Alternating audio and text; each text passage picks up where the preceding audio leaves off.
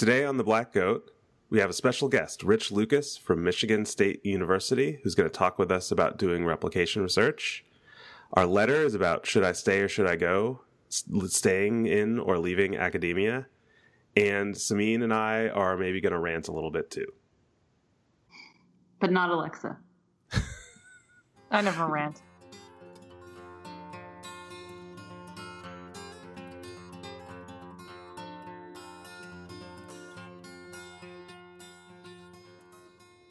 Hi, everyone, and welcome to episode 8 of The Black Goat. My name is Sanjay Srivastava, and with me, as always, are my co-hosts Alexa Tullett. Hi, Alexa. Hi, Sanjay. Samin Vizier. Hi, Samin. Hi, Sanjay. And today we've got a special guest, Rich Lucas, who's hanging out with Samin at UC Davis. Hi, Rich. Hi, Sanjay. Thanks for joining us. So we're actually going to be talking to Rich about Rich later on, but we asked him to join us for the whole episode. So he's going to be chiming in on our letters and everything else. So that's the plan for today. We wanted to start. We always talk about like little things at the beginning, and I'm a little afraid I'm going to like get off on this and work up a head of steam, but something that's been kind of on my mind lately that I sort of tweeted about the other day. It's something that surprisingly, like I haven't heard a lot of. I've heard rumblings about, but I haven't heard sort of big dialogue about. Is the sort of like the gender implications of the sort of lengthening of early career paths in science, and in particular postdocs. So I feel like there's a lot of talk about adjuncts and sort of contingent teaching positions and that kind of thing, and that's super important. One of the things, I don't know what you guys think, I feel like over the course of my career, postdocs have become a lot more normal, right, for social and personality psychologists. And it feels like in biology, it's gone from you have to do 1 to you have to do 2. So they're getting like more and more. And and I think that's a much discussed issue. I think I haven't heard as much conversation. Maybe I just haven't been plugged in. I hope I'm not doing the Trump thing. People should be talking about.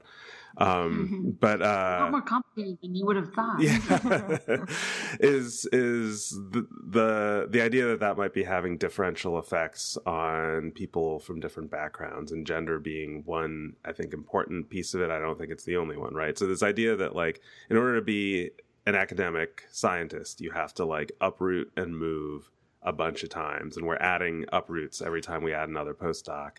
And that's going to affect different people differently, and maybe, not in ways that are reflecting merit or better training or kind of making science better. So anyway, I'm annoyed about that. I just wanted to share that. Yeah. I thought you were annoyed too. I think that's definitely true. Oh, Samin's annoyed about something else. We're going to get to that. But that is annoying too. I agree. If I can get annoyed about that. The thing that I was spontaneously annoyed about was that, so actually I was visiting another university and talking to a graduate student, and that this graduate student was telling me that she's going to go on the job market next year. And I noticed she was wearing a wedding band, and she'd mentioned her husband, and her husband's also an academic. And I said, are you going to like mention that on the job market? And she said, no, like I'm going to go on the job market on my own, and then we'll figure out once we know what the options are. And so then I was like, so what are you going to say? Because it's going to come up, and I was like, it's illegal, but people are going to fish for this information. And are you going to wear your wedding band? And I was kind of getting annoyed on her behalf that this was going to make it difficult for her. And then it reminded me of times when I've been on search committees and heard people on the search committee that I was on saying well, her husband is a professor, so if we can't get a job for him, then we shouldn't even bother, or more subtle things. I noticed that she's married, so that's going to be more difficult. And base rate wise, it's an accurate stereotype that women are more likely, if they're married, to have a partner who has a career that's important to them than men are. I mean, that's just the reality, I think. Less and less so, but it's still probably an accurate base rate guess.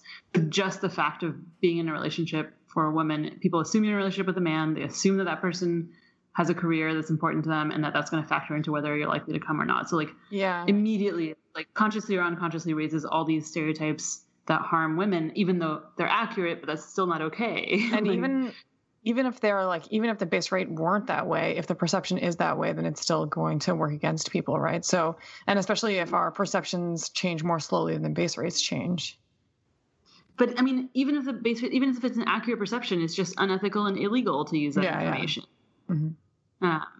And I mean, so then on Twitter, people were saying, well, but are you supposed to like offer it to someone who you know is very unlikely to take it, and then you might lose out on the other candidates? I'm like, yes, you are supposed to do that. I'm sorry, but like that's the place to fix that problem is not by skipping the most deserving candidate.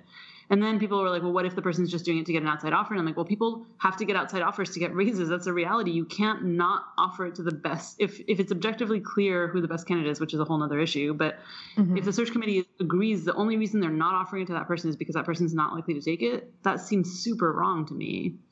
And yeah, like often people are just doing it to get a raise, but then the man who can bluff and pretend he's going to move is going to get the raise and the woman's not. And it's, again, not just gender, but. And if people are aware that they have a bias, but they know that they're not allowed to have that bias or shouldn't have that bias, then people should be more proactive about not collecting that information in the first place, right?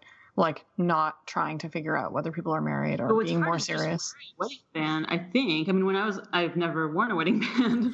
I've never been married, but when I was in the job market, I was single, and it was palpable to me how relieved people were that the two-body problem wasn't going to be an issue, and it like made me mad. Like even though I benefited from it, and I know I did. I remember when I was on the job market, and you told me like try to mention that you're single somehow. Just bring that up. I'm such a terrible person, but for women, for men, I don't think it's as big of a deal. But for women, if you are single, it's going to help you. Sadly. Yeah, I feel like when I was Sanjay, sorry. What was that? We should talk about. I know. Well, it's like, hey, we need a topic for our like short opening segment. How about structural inequality in the academic job market? Like we can knock that one out of here in 5 minutes. Yeah, no, I mean, right. We could go on. I mean, the retentions issue, I just want to mention like that, there's actually a faculty member in my department, filed a lawsuit against my university, over gender-based wage inequality based on retentions, and I hope that gets that the more general version of that. What was that? Such a nasty woman. I know. I think that was actually. Oh no, that's right. uomatters.com, the muckraking blog. I think he put "Nevertheless, she persisted." It was the title of the blog post about it, but. Yeah, no, it's a complicated thing, and I probably will get our general counsel up my ass if I talk about it too much, but which makes me want to. But I mean, I think the fact that retentions drive salaries is like that's just like so obvious everywhere.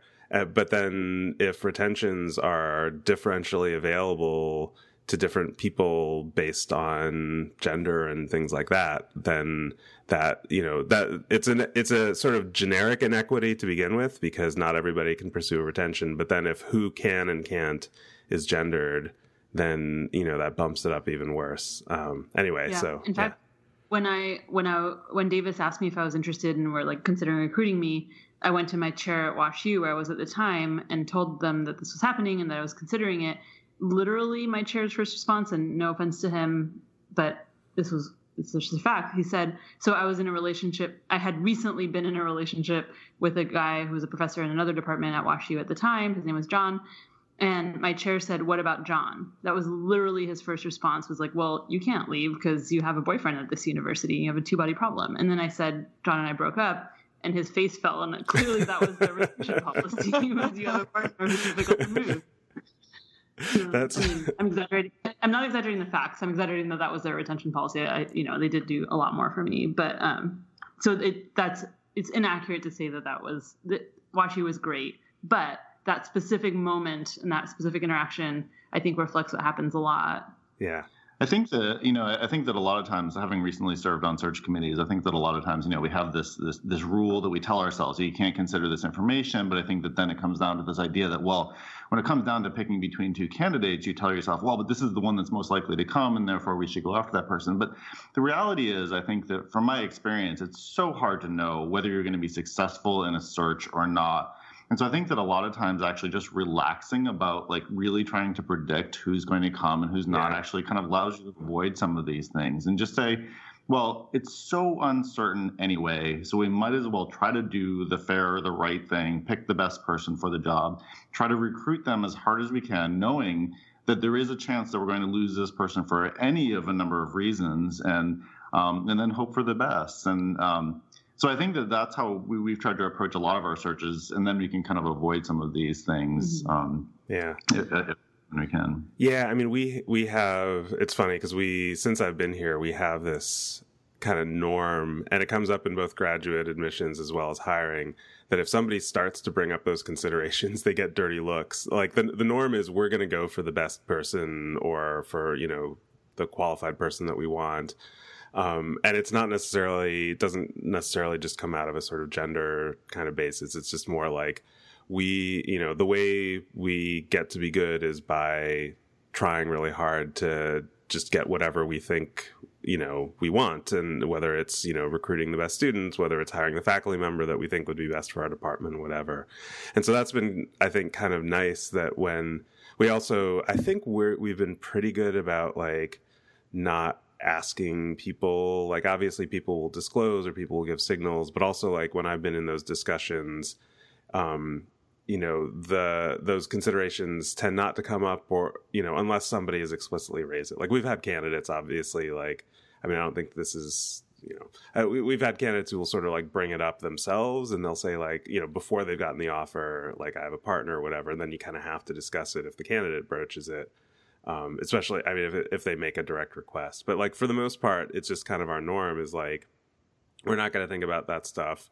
That's going to be our department chair's problem. And our department chairs, the time I've been here, have been very good about saying, yep, that's my problem. You guys decide who's the best person and I'm going to do everything I can.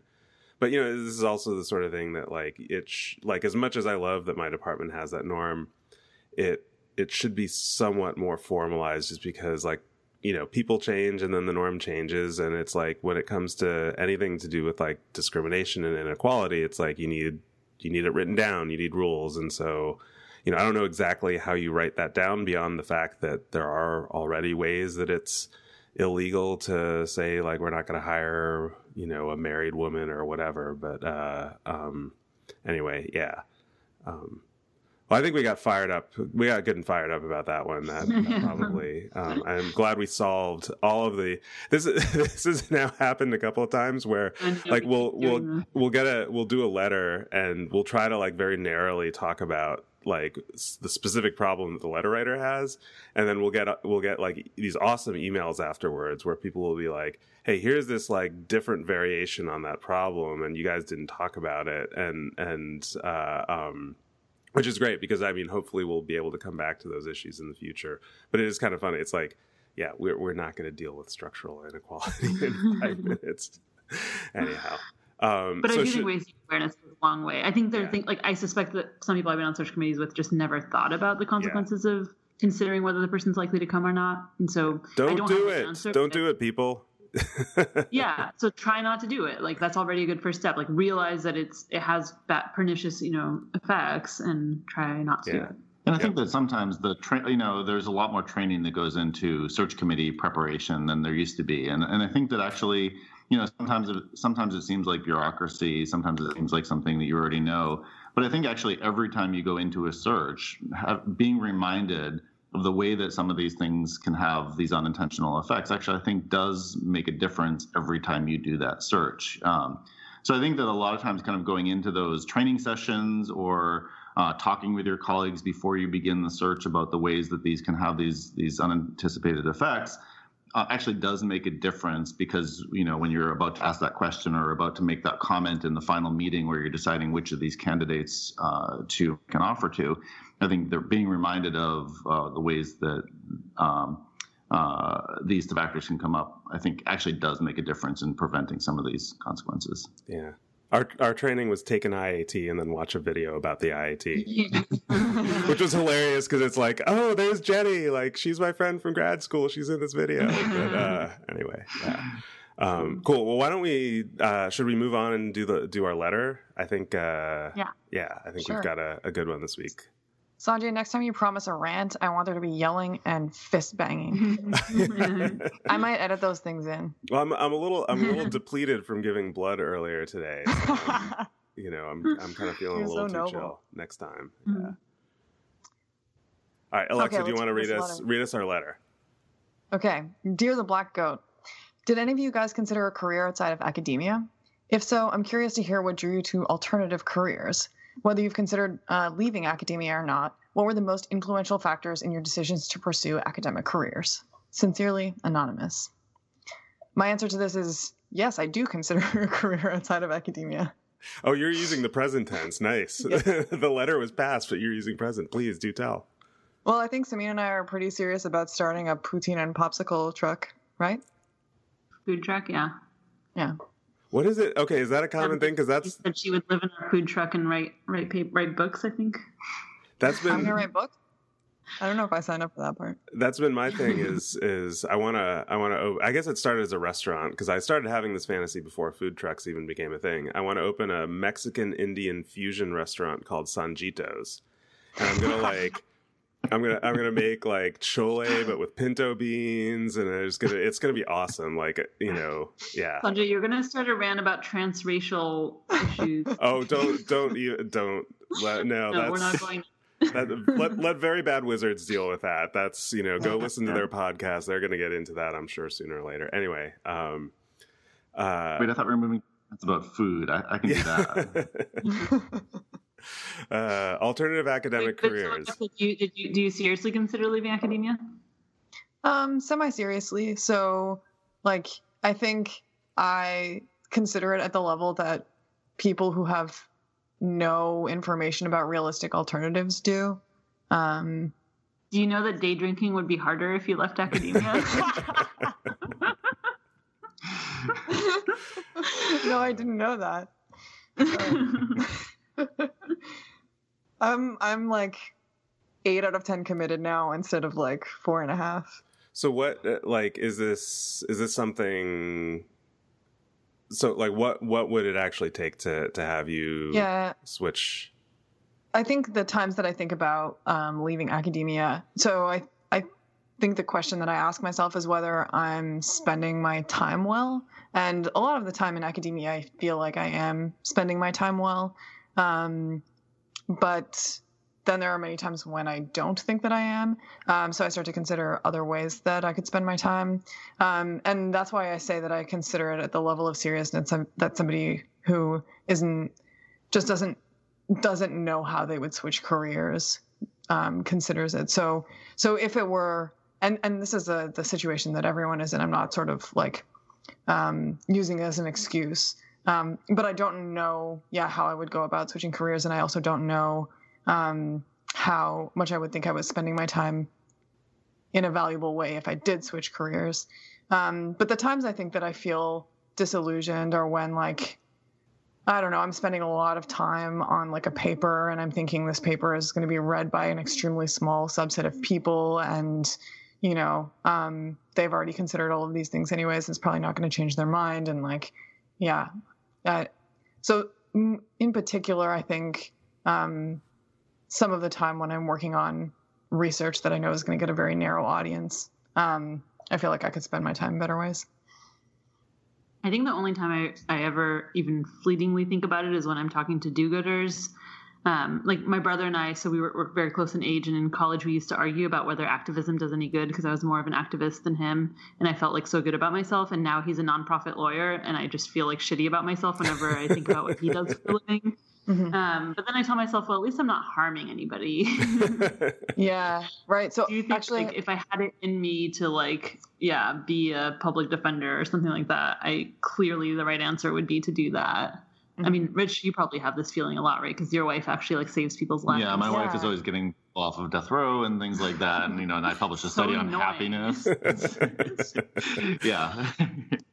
So. But I should clarify that I don't consider leaving academia because I don't think that it's like an amazing career. Like I love it. Like on a day-to-day basis, I feel like very, very happy. So I enjoy doing it a lot. It's more of like a sense of responsibility sometimes where I'm like, should I be getting people off of death row instead? How do I do that? Yeah. My main reason for not considering leaving is because the thought of leaving academia scares the shit out of me. Yeah, and that's about as me much as I too. get thinking about it.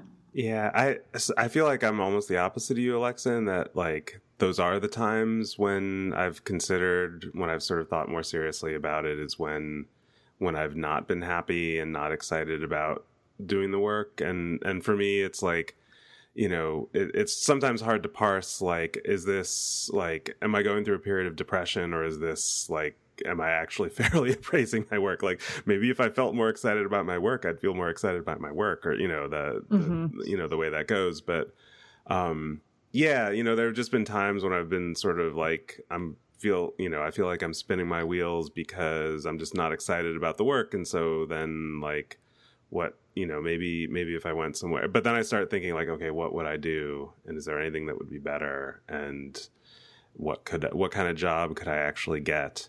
I'm like, I don't know. Nobody wants. Yeah, I feel like for the wrong people to ask this question, I feel really bad for the listener, because I think a lot of people have considered leaving academia much more than we have. I mean, when I was in graduate school, I took a year off after my second year. So after my master's, I took a year off and to go live with my wife in Colorado.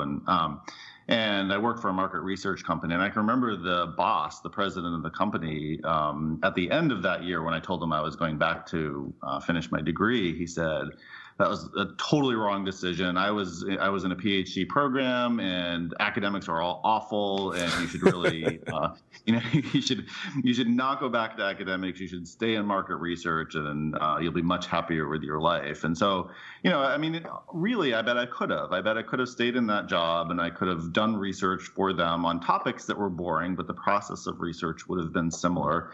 I would be interested in the methods that they were using, and the statistics that they were doing to do their analyses. And so, I think that for people that are, early career stage where they haven't decided whether they want to go through the hassles of finding, an academic job and moving around and all the things you talked about at the beginning, I think that there are lots of ways that it can work out and be a satisfying career in the same way that academics are. But yeah, it's hard for us to imagine, right, in the position we're at now, that this is going to be something that we can imagine, that we can see ourselves doing. Yeah. Right. You just don't know, and you've sort of picked it, or you've landed in it probably for some reasons. But it's like, I mean, all the people that I know that were either grad students with me when I was a graduate student, or like students, since I've been a professor who've gone on to other kinds of jobs, like, they're not like sitting there kicking themselves going, oh God, I wish they're they're doing like, they're better and worse jobs within academia and outside of it. So I don't want to say everything's sunshine and roses in either place, but like,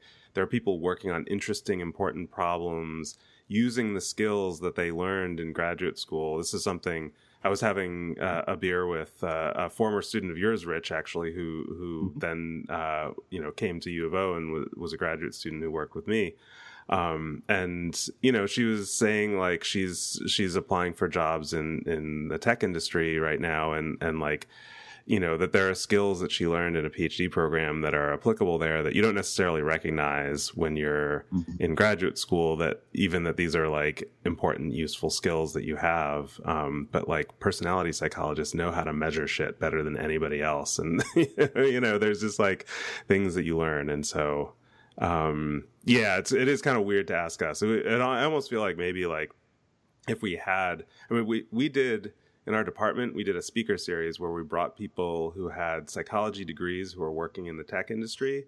And because we wanted our graduate students to like hear what that kind of work is like, we wanted them to be able to talk to people. And so that, so we brought in people because like, it's like, I can't tell you what it's like to work at Google, but we brought in somebody who works like Google, and they can tell you what it's like to work at Google. They actually made it sound pretty cool. I was like, oh, maybe I should do the Google thing, or, so maybe we're the wrong group of people to ask. Yeah, we had, go ahead. I think that it is like really important actually to consider careers outside of academia, especially when you're at earlier stages. Like, maybe it's too late for us now. But I think that being in academia in the earlier stages, like in grad school and even before that, is kind of like being on the show The Bachelor. So on the show The Bachelor, like, you're given this like one option as your goal, and everything is telling you that you should pursue this one option, right? Like in The Bachelor, it's The Bachelor, right? Or The Bachelorette. And you're like sort of in this weird echo chamber where everyone is telling you that's the only thing you should want. And I think academia is like that too. So we're sort of like programmed, especially in grad school, to think that that we should want an academic career, and that's like the only way to succeed, and it's the thing we should prize above all else. And sometimes I sort of like joke about how, yeah, like, so, you know, when I graduated from my PhD and I got a job at the University of Alabama, I was like, oh my God, I hit the jackpot. Like, this is the best thing that could have ever happened. And as a result, like, I didn't even question, you know, like leaving everything that was familiar to me, moving from like Canada to the US, moving from Toronto to Tuscaloosa. And I'm happy I did that. I don't have, you know, a counterfactual to tell me what my life would be like otherwise. But I didn't even question it because I was so conditioned to think that that was like, you know, the thing that I should want. So I think it's important to question that sometimes. Yeah, that's a really good point. And maybe someone should tell the contestants on The Bachelor that. It wouldn't matter. But we also try to have people from industry come to our brown bag and give our grad students like some opportunity to ask questions. And then we had Paul Litvak, who's at Airbnb, who has a PhD in psych or decision sciences or something like that. And he recently posted on Twitter that he made like an FAQ for people considering going into industry from a psych background. And I highly recommend that. So follow Paul Litvak on Twitter and look at his... I'll try to remember to put that in the show notes when we post this. I saw that. It was terrific. I thought it was just like, it wasn't like super like complicated. And it was just like, if you're a graduate student and you just want to know like the first things you need to know, here's what you need to know. And it was so awesome. Yeah. Yeah, when he came to our department, he was great, like very balanced, very honest. One other thing that I think I've noticed in our department, or actually across our departments within our university, there have been more initiatives trying to get people to give them the skills, graduate students, the skills that they would need to go off and to do these types of industry jobs. And actually, one of the things that I've noticed about that is that it actually changes the environment in a way that actually I think is really interesting for people that are just doing their standard academic work. So I think that there are programs, training programs, classes that students can take that give them additional skills in additional types of data analyses, computer programming skills, these sorts of things that they bring back to our group. And one, it helps us do our research in ways that we wouldn't have thought of doing before. So I think encouraging students to get that experience actually benefits everybody else in the program. But also, as far as kind of some of that disillusionment you might feel in terms of, you know, doing your very basic research that you wonder where the applications are. If you have people that are doing a broad range of things within your program, I think that it's actually sometimes easier to see some of the importance of the work that we're doing. So I actually have been really excited about the ways that the university has been trying to kind of provide opportunities for this, because I think that the skills and experiences that people are getting actually help even me kind of continuing on in academics. So I think it's something we try to encourage. Yeah. And I know some faculty members they frown on that and they don't want their grad students to leave academia. And my reaction to that is like, when I see people who I think are great and who I personally, from a selfish point of view, wish they would stay in academia, and they talk about considering leaving academia, I think, oh, we need to up our game. Like, if we want to keep the best people, we need to make academia a place where these people are fulfilled, and we need to find out why they're leaving. And if those are things that we want to change about academia, then we need to change them. If there are things that we're like, no, academia is not the place for you, you should be looking elsewhere for those things, then that's fine. But if they're leaving because they don't think that we're rigorous enough, or they don't think that whatever, you know, things that we want to be, you know, we want to be a home for people who want those things out of a career, then it's on us to up our game. Yeah. Yeah, we should be competing for the best talent, not just kind of being snobby and assuming that we're the best. Yeah, absolutely. Right. Cool. Well, I think we should move on to our main event of the day, which is talking to Rich Lucas about replication research. So Rich actually, for people listening, Rich also has a real research program. He studies happiness and life satisfaction and personality stability. He's got a lab at Michigan State University, but he also, as a sort of a sideline that's grown up, I think, in the last handful of years, has been doing replication research. It's actually a lot of it is replication research that's very relevant to the main work that you do, because it's sort of addressing processes and issues, sometimes methodological issues, sometimes substantive issues, that sort of impinge on the interpretation of the kind of work that you do. So that's kind of what we wanted to talk about today, is what is it like to be a Repla bully? Rich, take it away.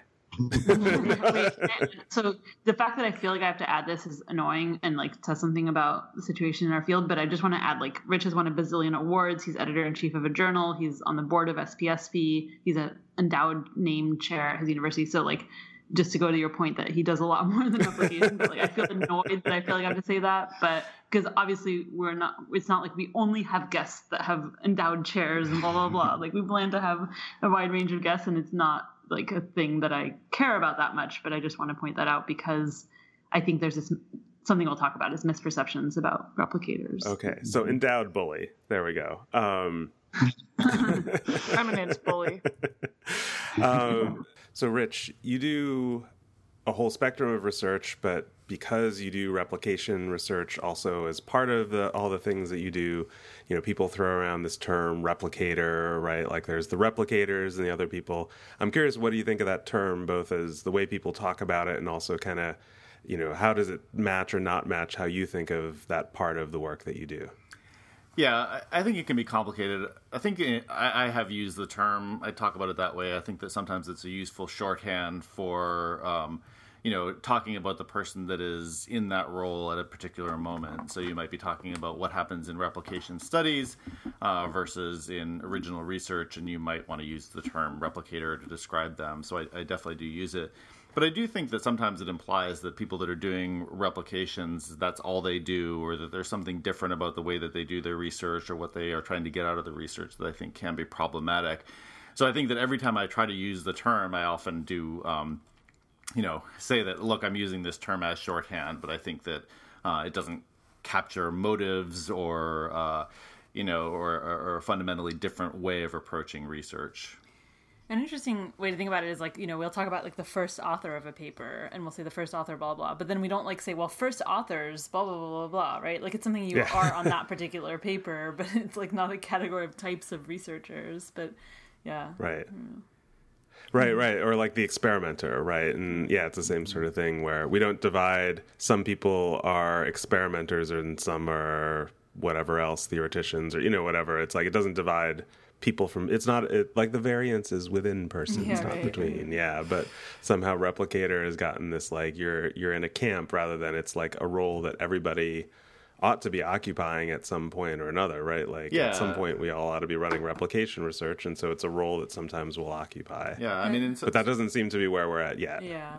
I've been in a lot of rooms where, even with me in the room, and I assume most people know that some of my best friends are replicators, and even then, like, people will say, like, I just don't understand why anyone would do that. Like, what could their motives possibly be besides, like, to tear other people down or like schadenfreude or things like that.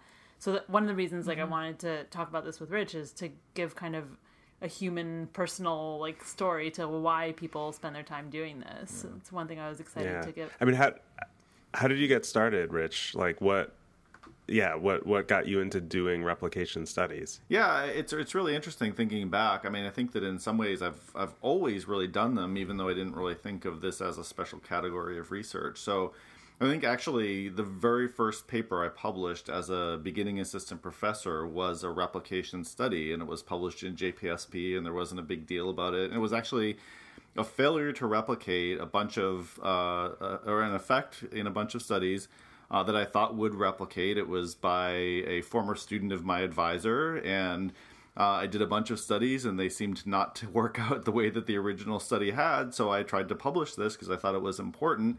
And I was able to frame it in a way that even before, all the concerns about replicability were really being discussed, I was able to frame it in a way that made it seem as though it was an important piece of research. And so it did get published. And there wasn't any controversy about it. There wasn't any backlash about it. It was just something that we did.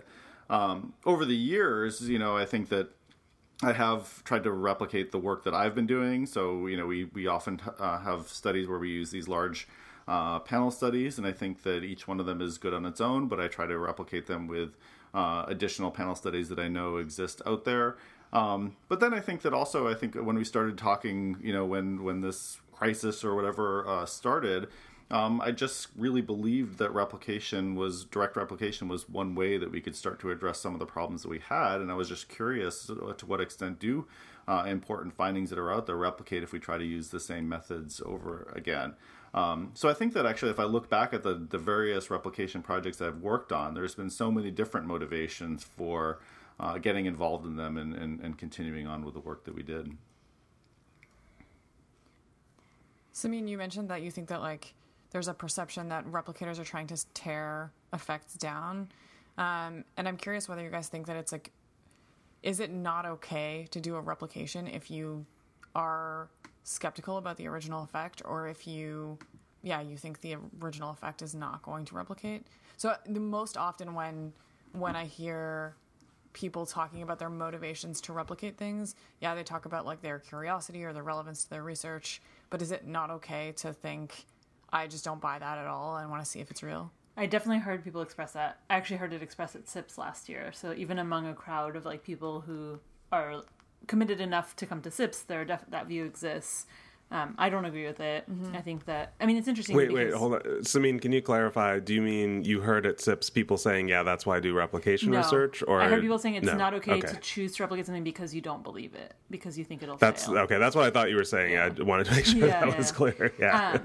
And maybe, I might have heard it out of context because I was going in and out of rooms and stuff. Yeah. But, and not that there's, I think we should have that debate. I think that's something to talk about, whether...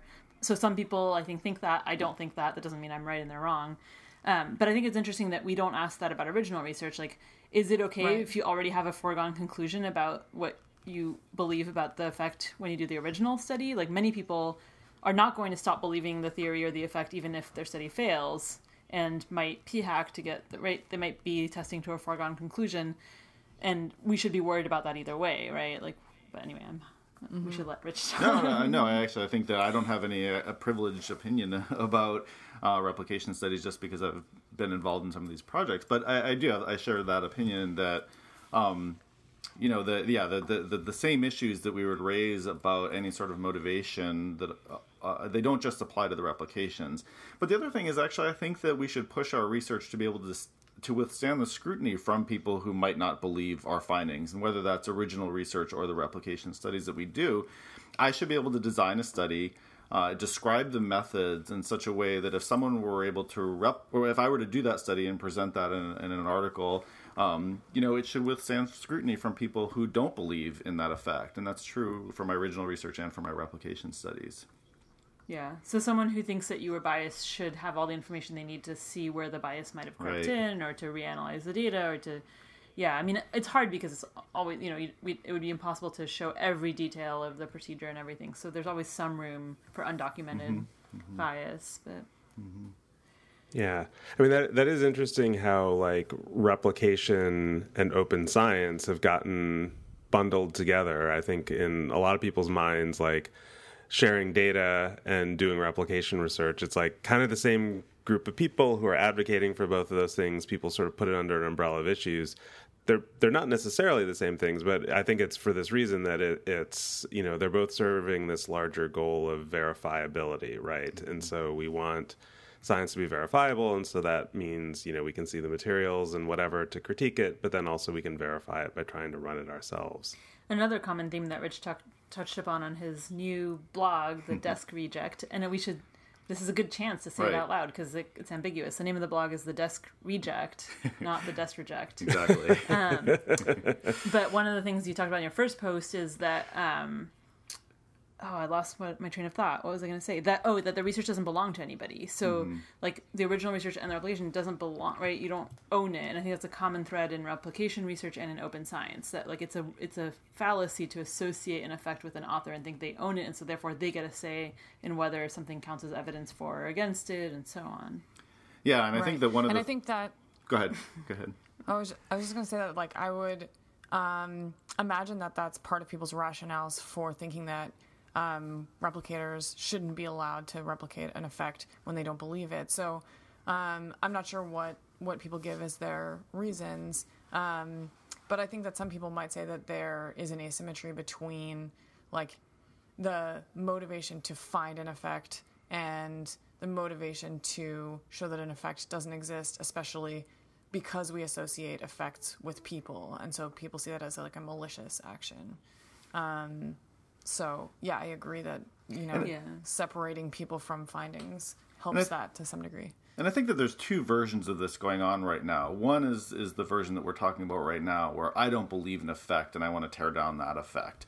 And then I think that there is also some skepticism that people that do replications are part of this movement that wants to show that psychology is rotten to the core.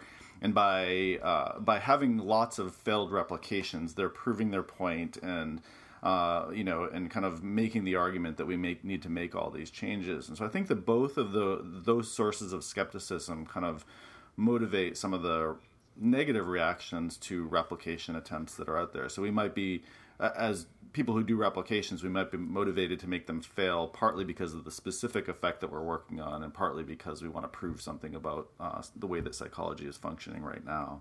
Do you think there's anything to that at all?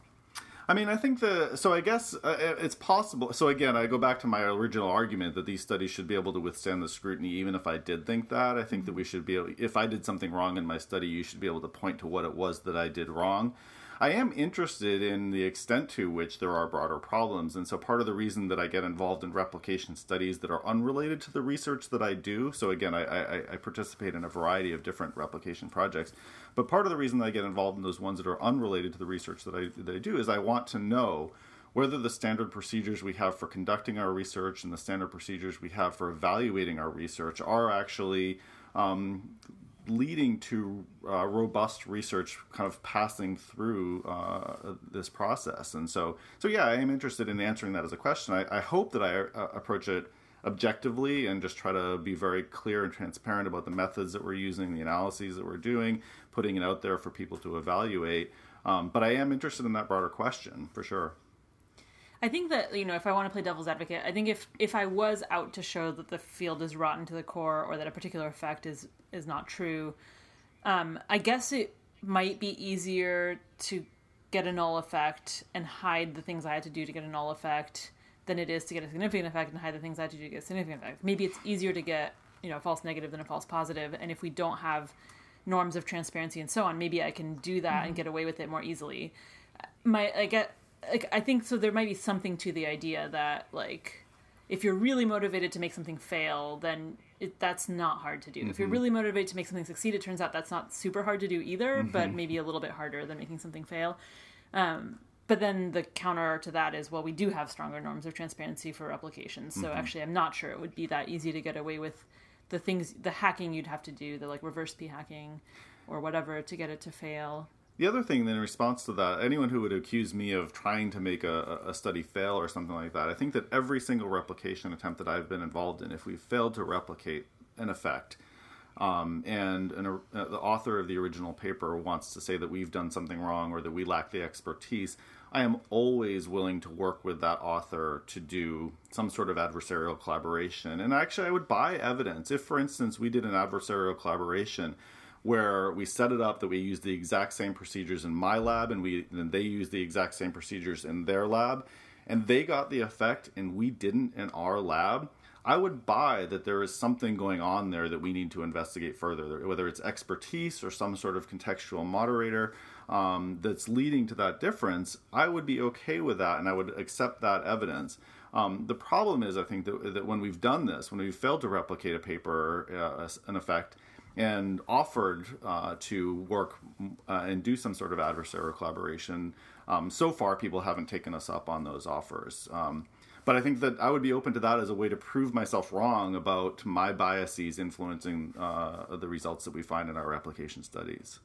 And that's an offer. If anybody wants to take me up on that, I'm happy to do one of those collaborations. I mean, it seems like those...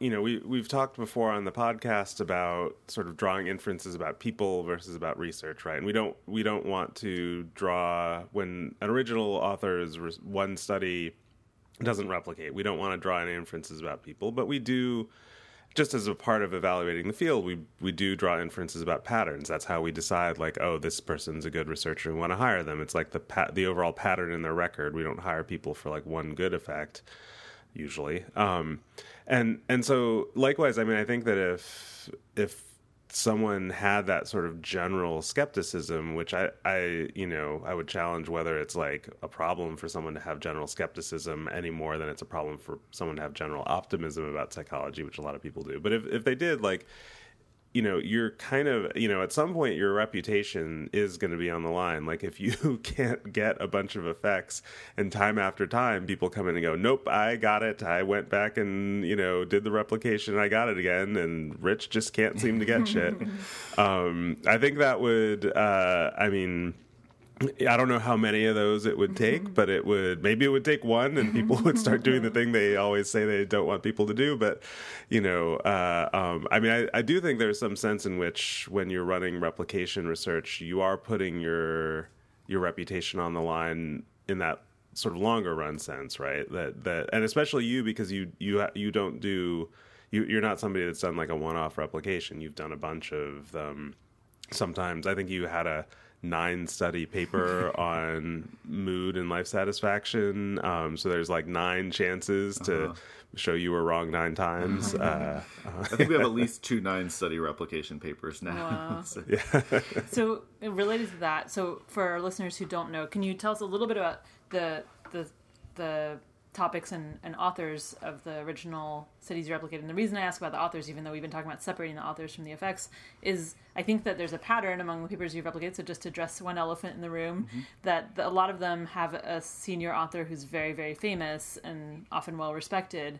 And I think that's one thing that leads to the perception that people like you are out to tear people down, and that one way to get that replicators believe that one way to get famous is to tear a famous person down, and then that's an easy path to success. So I want to ask, is it a coincidence that you've replicated a few times now different famous people's work, or how did that come about?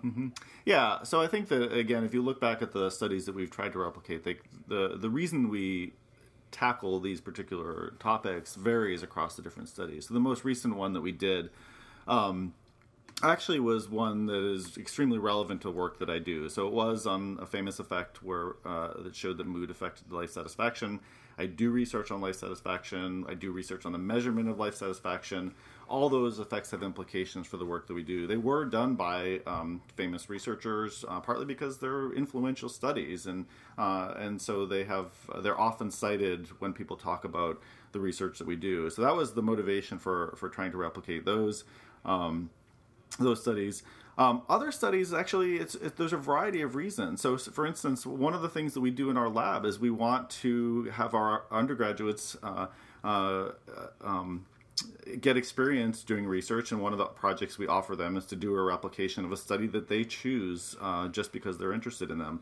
I think a lot of times what happens is that the studies that undergraduates are interested in are some of these high-profile studies that get a lot of attention for good reasons, and those happen to be done by famous authors. So it is the case that at least one of the replication studies that we've published was chosen by an undergraduate researcher who had no reason to be skeptical of the author or the specific question. They chose it because they were interested in that.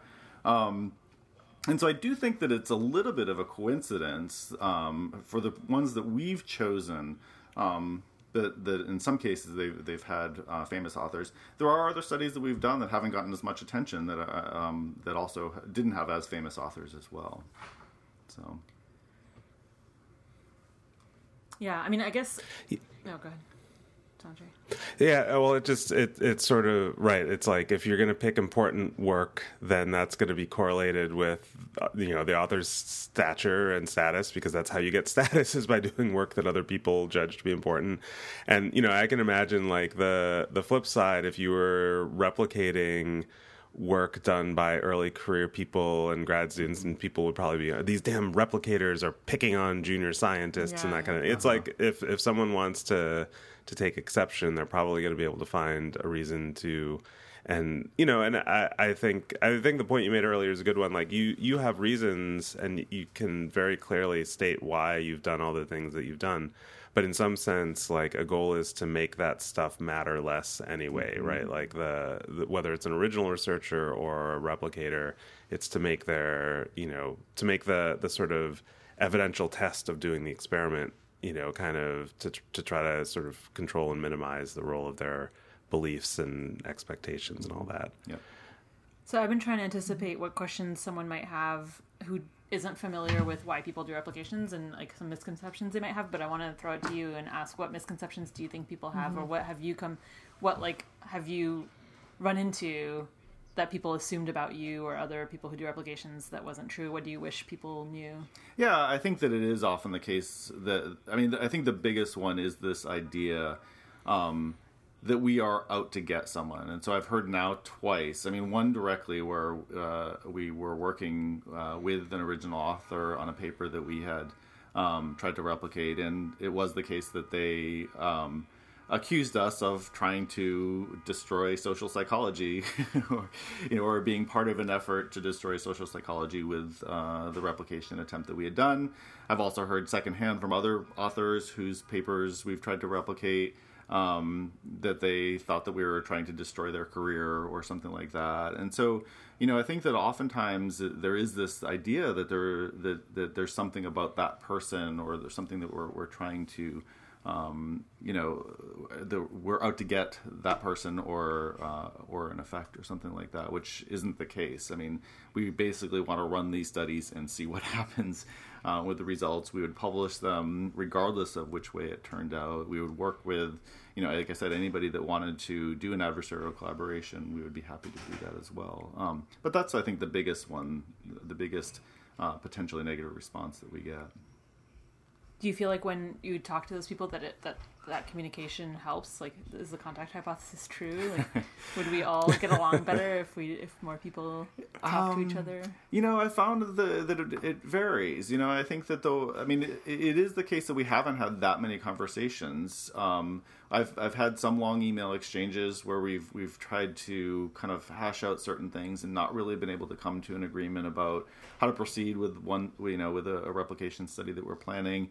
After the fact, when I've learned about hurt feelings, I think that those types of conversations haven't happened. And they're with, actually, some of these cases are with people that I respect a lot, people that I like a lot.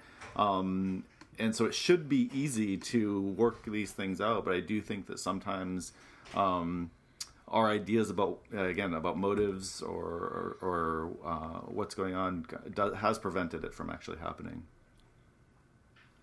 Rich, have you been on the other side of that? Have you had other people try to replicate your work and kind of been through that experience? Yeah, actually, that's a really good question. So, yes, I've had that experience too. Not within psychology, actually. So, I think that the area that I work in, one of the substantive topics that I focus on is whether people adapt to life events, and a lot of times we use these big panel studies where people are followed for many, many years, and they're tracked every year. Their life satisfaction is tracked, and we can kind of look to see what happens when they experience unemployment or something like that. And so it turns out that economists are doing the same type of research, and so it has been the case that I've published a paper on one of these topics, and then a year later, an economist will come out and say, not only can they not replicate my finding, but actually they use the same data set and come to completely different conclusions, which is even more of a statement about my competence, right? They used the same data, and they did their analyses correctly, and they came out with a different answer. And so, as far as something that is, would potentially reflect on me as a researcher, I've definitely had that experience. I think that it's fine. Actually, I think that one of the reasons that, one of the reasons why I think those experiences that I've had have been pretty productive has been because they use publicly available data. So, I have my study, I have my analyses that I do, and I show what they are, and they have the same data, and they're doing their analyses, and we come to different ideas about what the model we should be using, but it's all really transparent. And so anybody on the outside can kind of look and see what we're doing differently and can evaluate that. So actually, I think that in some ways, those experiences, which could be, a negative experience, I think because of this they've happened to happen in a domain where a lot of the stuff is more transparent. Actually, I think it protected against a lot of the negative feelings because we could have a pretty open conversation about the differences that occurred. Does that feel, are economists better about that kind of stuff? Is that because they work with public data sets more often? Are they more either okay with like doing transparency stuff or just in terms of the interpersonal part? Because I have to say it would be really strange to me to learn that economists are interpersonally better about anything. But yeah, but it sounds like maybe they are. No, it's interesting because I think that they probably have the same negative feelings about them. But I think that as far as how it affects the research, the back and forth in terms of the research, I think that maybe it seems a little bit more productive that way. So I think that, some of the people that have worked on this stuff are assholes and, it's not fun to see them at conferences. But I think that as far as us interacting with one another and talking somewhat rationally about the research, I think that that's all been relatively productive and not unpleasant. And then other ones I think are great. Like, so there was someone that replicated one of the first studies I did tried to replicate one of the first studies that I did, identified what she thought was a really important flaw. I kind of disagree with her about that. So I think that we haven't resolved this. But, I went to a conference 2 years ago and we had a beer together and it was fun. And, I have no hard feelings about that. So, it depends on which person it is that's on the other side. But I think as far as the literature and the back and forth in the literature, it's, I think, been pretty productive. And I think that they are a little bit more, my sense is that economists maybe are a little bit more used to that because they all have access to the same data, for within this research area. And so that's more normative to have that back and forth. Rich, what kind of advice would you give to junior researchers in terms of just general advice about doing replications and how much time to spend on replications, if any? Yeah, I think that people have to be careful about this. I don't know whether there's any, this is one thing that comes up when people talk about doing replications, you can't make a career just doing replications. And I'm not sure, I've not really run into many people that think that you can. So I wouldn't recommend to a graduate student, and I've not really run into that many graduate students who think that just by replicating other people's studies, that they're going to make the type of contribution that is going to get them a job, with one exception, and that is the exception of people who are kind of doing this in the context of a broader meta-science topic. So, you might be developing methods for doing better replication studies or aggregating replication studies or coordinating large-scale meta-science types of investigations that involve replications. And I think that that's a novel contribution, a unique contribution that you can make your name on. But just, doing random replication studies, I think that that's something to incorporate into your research program and make that a regular. And what I would encourage, early career researchers to do is to do that, to kind of make that a regular, normal part of what they do, but not expect to build their career just doing replication studies. Yeah, I think it's another assumption people make, or some kind of misconception people have, is that people doing replications think that we should value them the same way that we value original research, and we should hire somebody if they have 3 JPSPs and they're all replications, then obviously we should hire that person. And so I think it's good to explicitly. So we were talking about this earlier, that whether you would hire somebody who most of their CV was replications. I think it might be good for people to hear your answer. Yeah, no, I would not. That's not what we would be looking for. We would want someone, you want those people to kind of make this contribution, and the types of contributions that we expect them to make are ones where they are doing something that is unique to them, and generally just replicating other people's studies is not going to do that, unless, like I said, you have this other novel, innovative meta-science component to that. So I think that isn't the type of person that we were looking for. I think, again, that's one of the reasons why actually, it's really good for senior people, to kind of do replication studies and incorporate replications in there to kind of create these norms where it is something that's just normal. It's just what people do, is that they incorporate replications in a way that helps us understand which findings are replicable. It kind of adds to the body of knowledge, but also makes it something that's not unusual for us to do. Do you think that is changing or has changed or is going to change? How optimistic are you that that's going to become part of what regular people, non-replicators do? Yeah, I don't know. I think that, it's a question. I think that there are more things out there right now, and I don't know whether this is a trend or whether it's a blip. So I think that, JPSB has even if it's I think it's their online only policy for some of their replication studies, although we did just get our replication paper accepted there in the regular section. So there are some initiatives like this that make it seem like there are more opportunities for replication studies to be published. And I'm not sure. Yeah, we'll kind of wait and see whether or not that's a real long-term trend or not. I think another possibility is that, a replication study doesn't have to be a study where, I guess, the entire point was just to do an exact replication of a study that exists already. Like, that doesn't have to be the way that replication projects all start, right? So I think you've talked about this, Rich, but I think sometimes replication projects start because somebody wants to build on an existing finding and they try to get an original effect and they don't get it. And they maybe try it a few times and they don't get it. Somebody wants to extend an existing finding, and as a result, they end up doing multiple replications as part of extension studies. So I don't think it always has to be the case that, people have this like one specific side project that's like a replication study.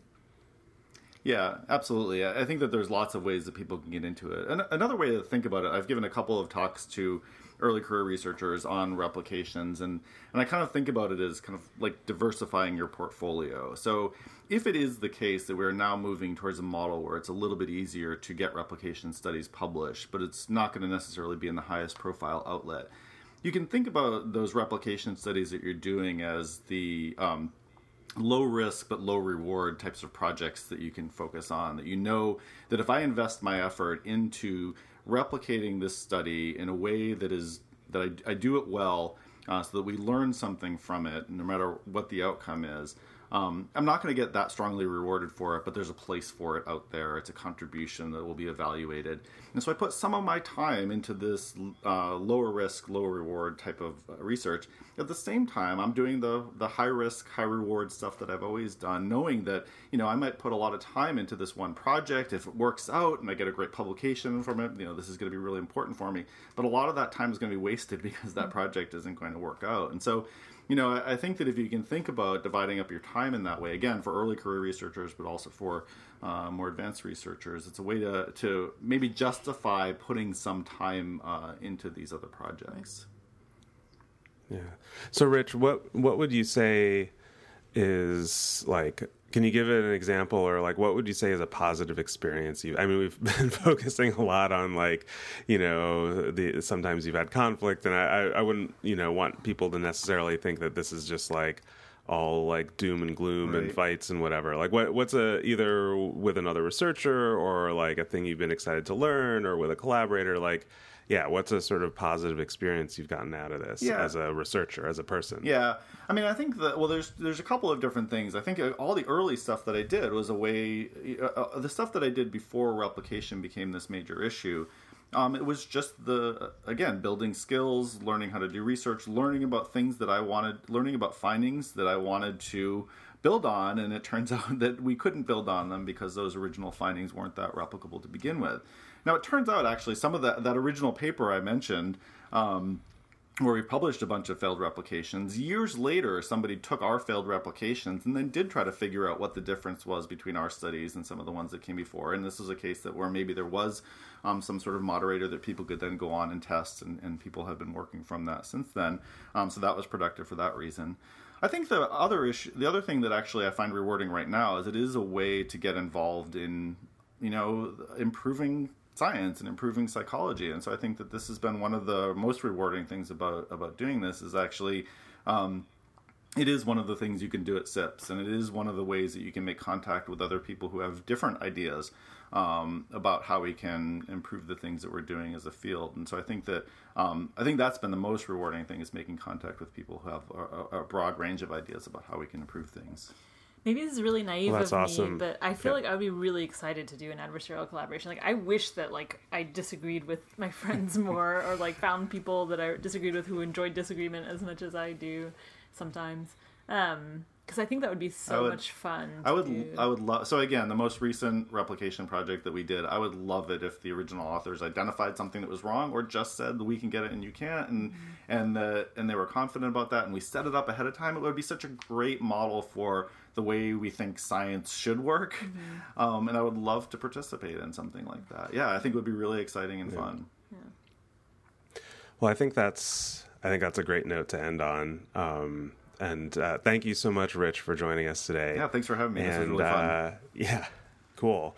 Well, and thanks everybody for listening. You have been listening to The Black Goat.